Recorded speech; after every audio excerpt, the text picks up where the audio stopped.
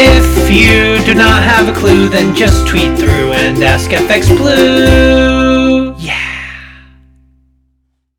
Hello, good morning. It's Monday the 25th.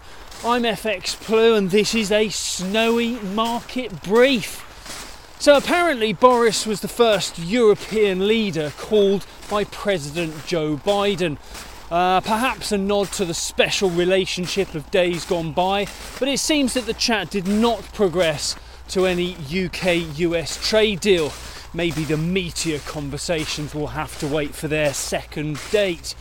Meanwhile, the UK vaccination programme is progressing pretty well. It seems to be churning through nearly 500,000 jabs a day, but questions still remain over the gap between the first and second injections and also how effective the vaccine is against the new strands of COVID.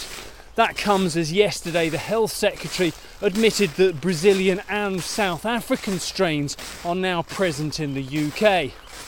Despite pretty bullish comments last week from the Bank of England, the government seems less optimistic about a strong second half of the year.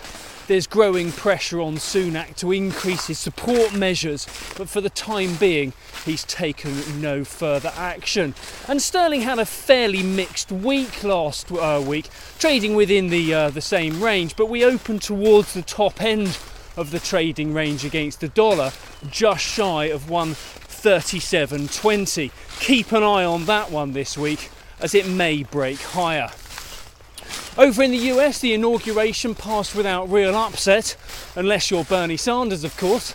Sure, he's not best pleased to be preserved in history as a meme, but honestly, what did he think people would say about those mittens? The focus now must shift towards resurrecting the economy via vaccination distribution and, of course, job creation. Unemployment is still way too high, so we can probably expect further stimulus coming down the pipe, despite Republicans trying to justify a smaller and more targeted approach.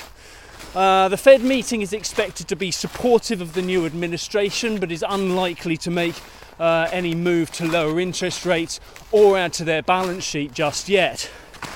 And then over in the Eurozone, vaccine distribution has failed to make any real impact so far.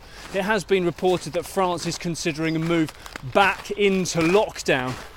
Last week the ECB meeting was pretty uneventful, but the relative strength of the euro does remain a challenge for the bank.